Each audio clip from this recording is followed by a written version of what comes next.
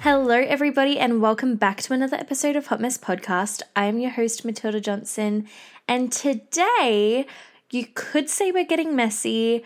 You could say we're getting deep. This is not a date episode. So today it is a solo episode with me, myself, and I, and we will be discussing mental health, but kind of in a way that I haven't previously discussed it. I know in season 1 I did touch on it a fair bit, and it was a lot about personal growth and development and learning how to handle your feelings in certain environments. But I think I'm just at such a different point in life currently. And this was actually requested by my friend Molly. She and I were having a really great conversation about mental health a couple of days ago, and she was like, I feel like this is something you should discuss again. And because I'm such a different person to even who I was at the start of this year, and the way I handle things is so different. And so I think there are things that I'm also more open about than what I used to be. And in last season, there are certain topics surrounding my mental health that I wasn't really willing to discuss. But I think I'm at a point now where I'm like, oh no, you know what? I think this is something I do want to share. And if it helps somebody in some way, then I'm grateful for that, as there are people who spoke out about their mental health that really helped me. So let's just go with the flow and see where it takes us. But so this is a trigger warning. It will be touching on topics including anxiety, depression, and eating disorders. So if that is something that makes you uncomfortable, or you don't think this is a topic that you should be listening to for your own health and safety, then I do suggest this is not the episode for you, and we can join you in the next episode for a much more lighthearted conversation. So I think the best place for me to start this conversation is by actually taking us back to where I believe my issues surrounding mental health began, and that was when I started at my second high school. So it was going into year 11, VCE studies, new school, other side of the state, didn't know a single person. And I guess you could say, I wasn't a super anxious kid. I'd get a little bit stressed here and there, and I would express that. However, as soon as we moved towns, I began having panic attacks almost every single day. And I don't think I realized until after high school that they were panic attacks. I don't really know what I thought of it at the time, but it was just I was overwhelmed, and I would just kind of push it under the rug, which of course is difficult for any teenager. But yeah, I kept it very hidden at the time, but most days I would be having panic attacks after school, and I started not doing very well in school either. I wasn't getting good grades. I had to resit tests, which for me, I was also quite ashamed of, because I always really took a lot of pride in my studies and how well I did in school. So it was very unlike me. And so it all started off with a bit of anxiety, and it really did build from there. I'd say year 12, honestly, it lessened, which is a surprise. I was not as stressed during year 12. But then once I graduated, I went into full-time dance training.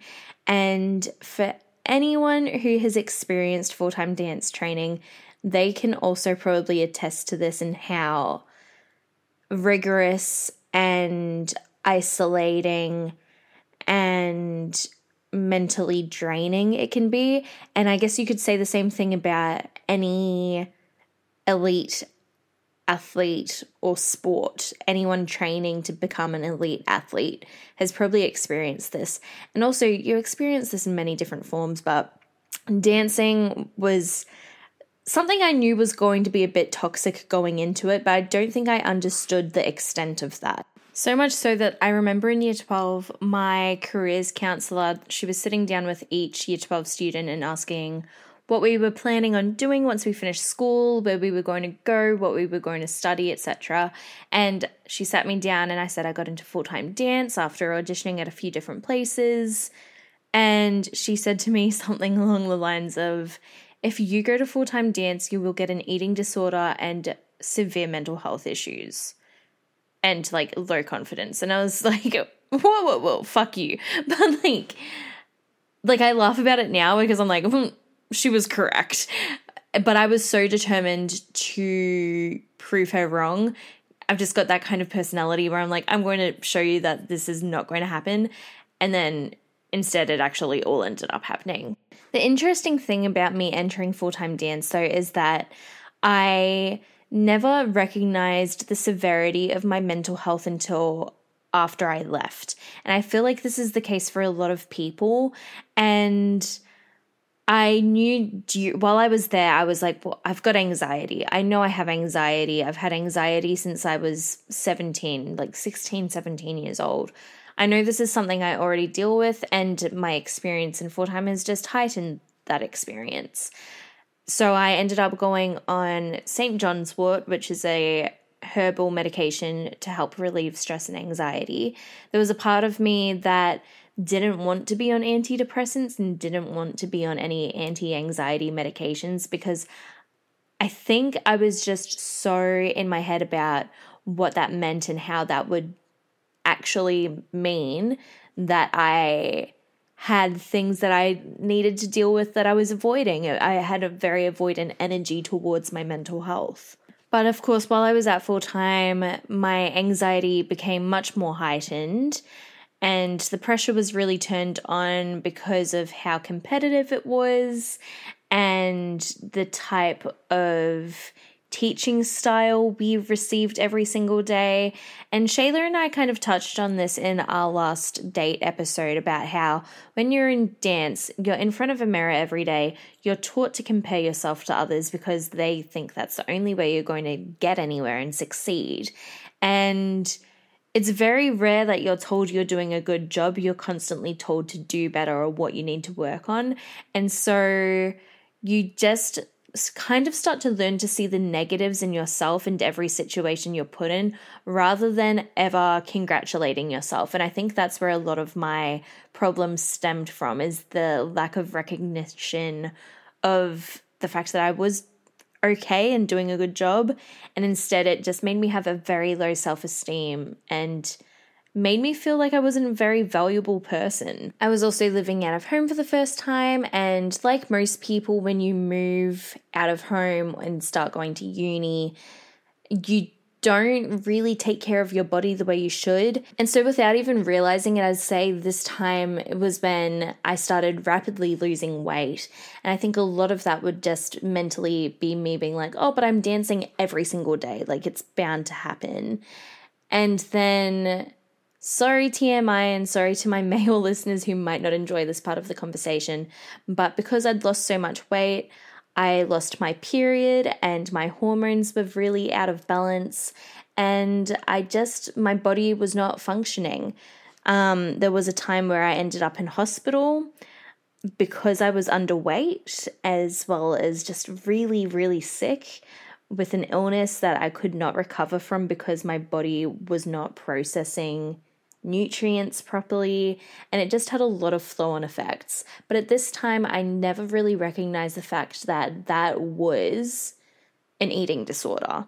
And again, this isn't an unusual experience. You see this in almost every dancer I know has experienced an eating disorder one way or another. There's many different types of disordered eating habits, and then there's of course, bulimia, anorexia, binge eating disorder. There's many different variations of it. At this time, the best way I would have described it was a very small version of anorexia. I was not eating enough and skipping meals because I was wanting to lose weight. But I also just had very, very bad body dysmorphia. And it's so easy to do when you're in that sort of environment where you are in front of a mirror every single day. You no longer really see yourself as losing weight because you just get so used to the way you look and so used to the way the people around you look that you never really face those changes. And I feel like the only reason I knew I'd lost a significant amount of weight, despite, like, aside from being really sick, was when I would go home and see my friends and family and they would comment on it. But it honestly just became such a normalized part of my life. And I had had friends and family previously who had dealt with eating disorders, and I never thought that that was going to be something that would happen to me. And by the time it did start actually happening and I did kind of mentally block out the fact that it was happening, I was just so against like recognizing my own health concerns. And also, like, everyone around me was also dealing with very similar situations. I think almost every day you would hear of somebody being sick at the studio, or the use of laxatives was completely normalized, which is god awful. Like, you would hear about people prolapsing because of laxative abuse and all of these really, really awful things that just shouldn't be happening. Mind you, this was all just within, I'd say, my first year of full-time dance. And I'd say also because it was my first year that I really got into the mindset of, well, this is how the industry is. And if I want to be successful and if I want to get picked for certain roles or cast in certain shows, then I do have to look a certain way. And in my mind, that meant lose more weight, get skinnier, because you will get hired if you're skinny, because that's what the industry looked like to me. In my second year, my anxiety was rife. It was absolutely atrocious. I would have panic attacks. Most days leading up to shows, we had this thing called a lockdown period where we wouldn't be able to work external jobs or go home and visit family. We were at the studio pretty much 24/7 for almost 2 months leading up to shows. And the pressure is super high. And I think almost every day I would be having panic attacks and just not recognizing the fact that this is a serious concern. In my mind, I was like, I'm just really stressed out. And then by the time third year rolled around, I had this sense that I was very comfortable in myself, and I thought, well, the worst is over. But I think I really shut people out during this time, which is not helpful when you're trying to get over any sort of mental health issue. And if anything, I think it's what made it worse for me. I hardly went home and saw any of my friends or my family. I think in my third year, I maybe went home 3 times. And when COVID hit, I decided to move back home with my parents because I just graduated dance. There was nothing in the dance industry happening because all the theaters were shut, every show was shut down. And I was like, the only thing I can do is go home. Now, I'm sure everyone remembers, it's hard to forget, the mental strain and emotional turmoil that everyone felt during 2020 and the effects of COVID-19, the anxiety of the pandemic, and then the fact that you're home alone, or, well, for some people you were with friends or family or whoever you resided with, but you were really stuck with your thoughts and feelings during this time. And so it was difficult for everyone. I don't want to at all suggest that I had it worse than somebody, or it wasn't that bad of a time, because nobody was having a good time during COVID. And I think we all need to be really self-aware of the fact that it wasn't even that long ago. And so if you think you're still recovering from the experience that was COVID and the year 2020 and everything that happened within that year, that's totally normal, and it is okay to still feel anxious or feel like you're catching up on life because of that. For my experience during COVID, this was really a time of reflection of what my training had been and how it affected me. And it was kind of the time where I realized that I was not okay. And there was an article that my friend Jessie O'Meara wrote, and she went to full-time dance with me and left after our second year due to her eating disorder. And I am hoping to have her on the podcast soon so that we can discuss that and make this kind of a 2-part episode. And I think she's got an incredible story about recovery. But it wasn't until I read the article that she shared online that I recognized that everything I'd been doing to my body was a form of self-harm and also an eating disorder. This was the first time I recognized that I had had an eating disorder. And I remember the exact moment I finished reading the article, I just burst into tears. I think it was around 4 a.m. During this time, I also had very severe insomnia. And you know, as you do. And so I burst into tears and then just kind of cried myself to sleep and got up the next morning, went to my mum's room, who she was at home. She wasn't able to work during COVID either. And I just burst into tears and I explained everything to her and what the last 3 years had looked like for me. And Mum felt awful, of course, as you would as a parent trying to protect their child and also wanting what's best for them. I do feel sad about the fact that I hadn't had these discussions with her earlier, because I can only imagine the stress that I'd put on her during this time as well. But she was obviously really upset because she felt like she hadn't protected me, and she said to me she knew in my 3rd year that something was wrong because of the fact I wasn't coming home and that I was really isolating myself. And when she would see me, each time it was like I was another 10 kilos smaller, and she didn't know how to help me in that circumstance. And it's hard on a parent to see your child like that and feel like there's nothing you can do because they're an adult and they're doing what they think is right, and they've got mentors who are telling them that they're doing the right thing.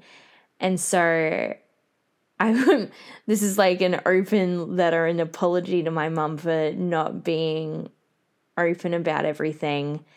But yeah, that's something I really do hold on to a lot. But I think what is important, and what I think is the first step to actively working towards recovery, is telling somebody. And so being open and vulnerable and telling my mum about all of this was a step in the right direction for me. Almost immediately after that, we booked an appointment together for me to see a doctor and have a mental health plan. And this was intimidating, and it is for anybody who decides to seek help. And so went to the doctor, explained my situation. And, you know, of course, again, being 2020, I know a lot of people went through this where they were getting prescribed antidepressants, anti-anxiety medication, and various other things to be able to deal with being at home with their emotions so much. And that's what ended up happening to me. I ended up getting antidepressants as well as sleeping medication because I had insomnia. And it's like, it was interesting for me to be medicated because it was something I'd obviously for years tried to avoid. And then on top of that, I think I've got a very addictive personality, and you're not the type of prescription medication for sleeping pills that I was given was highly addictive. And I didn't want to grow a codependency on them, knowing that I had this sort of personality. And so I was prescribed temazepam, which is pretty intense. And I did grow a bit of a codependency. And so I was learning to deal with mental health whilst also trying to wean myself off of prescription sleep medication, which was really difficult. Now, this is a hot tip for my friend Molly, who asked me about this the other week, and what really got the ball rolling about our mental health discussion was sleep medications. Because, the girlies who get it with the insomnia. So I've been through the ringer with sleep medications. I've tried a lot of different types. I'm trying to now avoid ones that are over the counter, because for me, like even melatonin, I wake up groggy and I just don't feel good, and I feel like it really sets me back mentally. And so Molly was asking me which ones I use. Now I'm just using, hold on, I've got some right next to me. I've got the Swiss Relax and Sleep Valerian Free tablets. This is not sponsored. This was literally just Molly asking me what I use. And then on top of that, previously, which I think I actually prefer, is the Swiss Magnesium Sleep, because it also helps me relax my muscles in the evening. Anyway, that was a fun side note. Also, just a reminder, I'm not a doctor. I'm not a psychologist. I'm not a therapist. I am not a pharmacist. This is just me talking, unsolicitedly giving advice. That's all. And on top of that, if you're going to be taking any sort of sleep medication, please see a doctor first. Any medication in general, please see a doctor first. And even if it is not an over-the-counter type of medication, if it is a multivitamin like the ones that I just said, read the fine print, because sometimes they don't work with other medications. It's the same with how I mentioned St. John's wort earlier. If you're on St. John's wort, sometimes for women does not do well for the contraception that you're on. So lots of different things to consider. Or if you're on any other medications, you need to read the fine print of these things. But ultimately, being at home with my parents and being open with them about where I was at mentally really helped me with my recovery, because for a while I did get to be a child again and be taken care of. And I know that can't work out at all times, and you do have to be independent and you do need to learn to take care of yourself. But I think at this point in time, I just really needed to be a kid again. And for me, that meant mum and dad were able to make sure I was eating and make sure I wasn't over-exercising throughout the day. And they, weren't allowing me access to, I hate to get TMIE again, but I wasn't able to access laxatives and all these other things. And it's a small house. They'd be able to hear me if I was doing anything that was harmful to my body.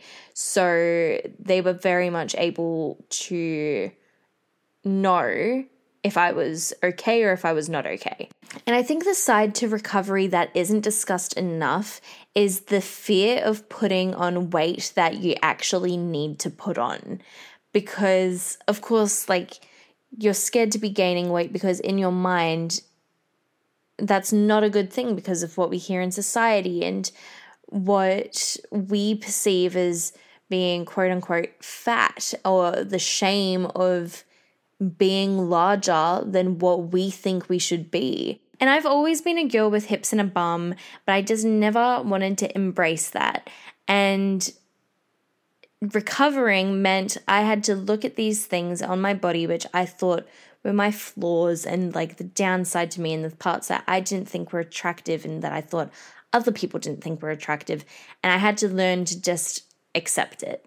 And that's the hardest part for me personally, is just being oh, well, it is what it is, And that's something you do have to work at mentally every single day. And that's something that you can never really stop trying to accept or learn, because then you will fall back into unhealthy habits and patterns. And so every day when you're waking up, you have to choose recovery, and you have to say to yourself, I'm better today, and I will be better today, and I will be better tomorrow, and I still love myself, and I'm doing things that are healthy for my body.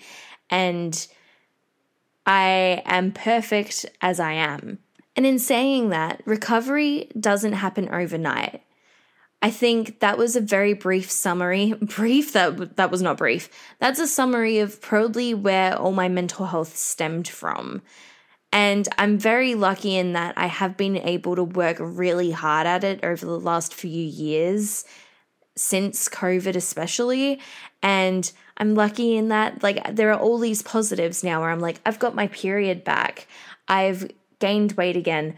Am I always happy when I look in the mirror? No, I'm only human though. And, like, I look at myself and I'm always a bit like, God, like, don't you wish you could go back to the way you were? But you can't think like that. And you have to remember, like, even if I am on the quote unquote larger end of the scale now, at least I'm much happier mentally, and I'm much more cheerful, and I'm not drained, and I'm functioning throughout the day, and I can still do fitness activities without thinking I'm going to pass out, or I can enjoy food and I can spend time with friends. There are so many more positives to recovery. But it wouldn't be fair to you guys as listeners who I've been open with for this entire conversation, and it wouldn't be fair to a lot of my family and friends who have been so supportive throughout my mental health over the last few years, who really, to be honest, if it weren't for them, I would probably not be in the position where I am now. I think it is so important to have good support around you. And if you're able to, I know it's expensive and it's not accessible for everybody, therapy is fantastic. I went and saw a therapist a couple of times, and it's not something I do regularly, but I know if I want to, I can always go back to it. But of course, I know it's not accessible for everybody, but it did really help me, and it helped me pinpoint what my triggers are for poor mental health and how I can read when my anxiety is starting to hit, or what I can say to myself to help me get out of a rut, or what goes through my mind to make me think I don't look good or that I'm not enough. And they are really good key factors. For instance, for me, my anxiety stems from fear. And those fears are mostly the fear of being humiliated and the fear of, without getting super deep, and also says a lot about this podcast considering its topics, the fear of feeling unlovable and that I'm not enough. And so now that I know that those are where my mental fears and where my mental barriers come from, I can instead kind of embrace that. And so I lean into being able to make fun of myself and not feeling a sense of humiliation about just anything, conversation, my looks. Like, I just lean into being able to have more fun with it now. And it really pushes my mental barriers, but it has helped me become more confident and self-aware. And then on top of that, the fear of being unlovable or the fear of not being enough, it's a hard one because it's not inherently something that you can only do on your own. It's a lot about the people you surround yourself with as well, and what energy you think you deserve. And I think what I've really learned is that, without quoting a John Green novel, but I will quote a John Green novel, is that you do accept the love you think you deserve, and you do accept the friendships you think you deserve.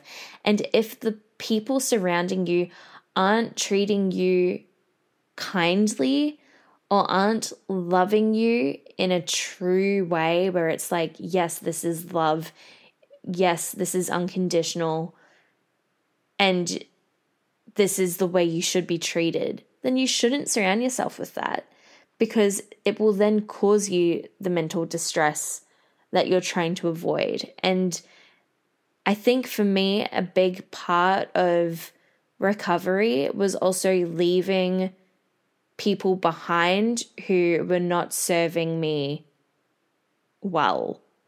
And that's hard. Like, cutting people off is so difficult. I had to cut off friends, people I dated, people who were my mentors, and a lot of them I don't speak to at all anymore. And that was probably the toughest pill to swallow because I really cherished the people around me. But I realized that they were not serving my best interests, nor did they even have my best interests at heart. And the only reason I would ever think I wasn't enough or wasn't lovable was because that was the energy that they were showing me. So as I was saying before I went on that long-winded explanation of where my anxieties stem from, what I realized, I cannot continue with this podcast without being honest about this, because so many people message me. I've said this in my last couple of episodes. I'm so grateful for this. So many people being like, you look like you're thriving, you're doing so well, all of these great things. I'm still working on it. I'm still a work in progress. And to be 100% honest and transparent with the audience, which will also hold me accountable with my health in the future, I relapsed really badly at the beginning of this year, to the point where I was like, my habits in terms of my health, I'd say were just about on par with where I was during full-time dance, but in a different way. I was unable to keep any meal down, and I was crying every single day, and my eating disorder really came back in full force. And I think me being open about that is me saying to you guys, this is real and it doesn't go away. And the minute you drop the ball and let yourself lean into the emotions that cause you that kind of stress, you will relapse. And you need to find healthy ways to get yourself out of that mindset.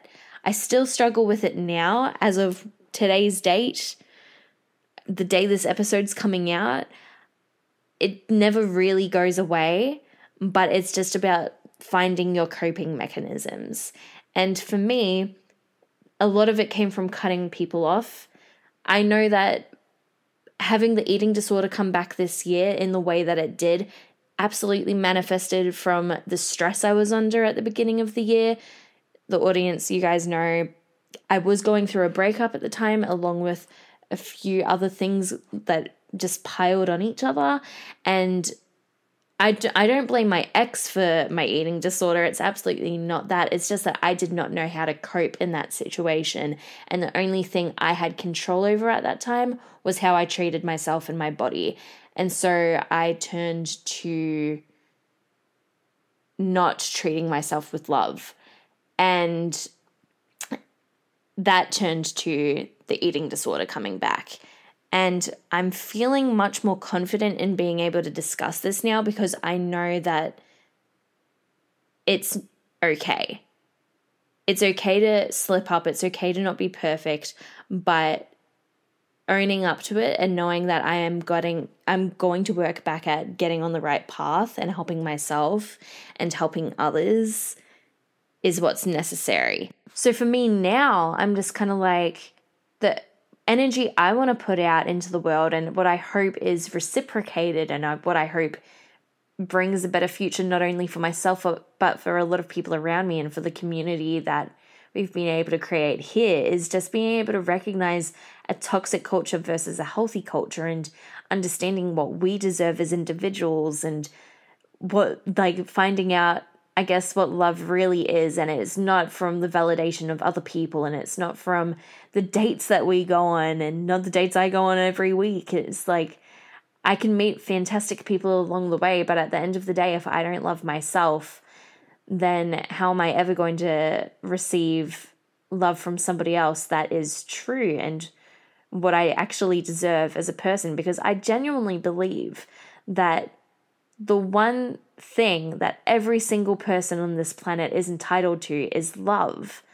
And if you don't do it for yourself first, then you will never really get the full experience of love.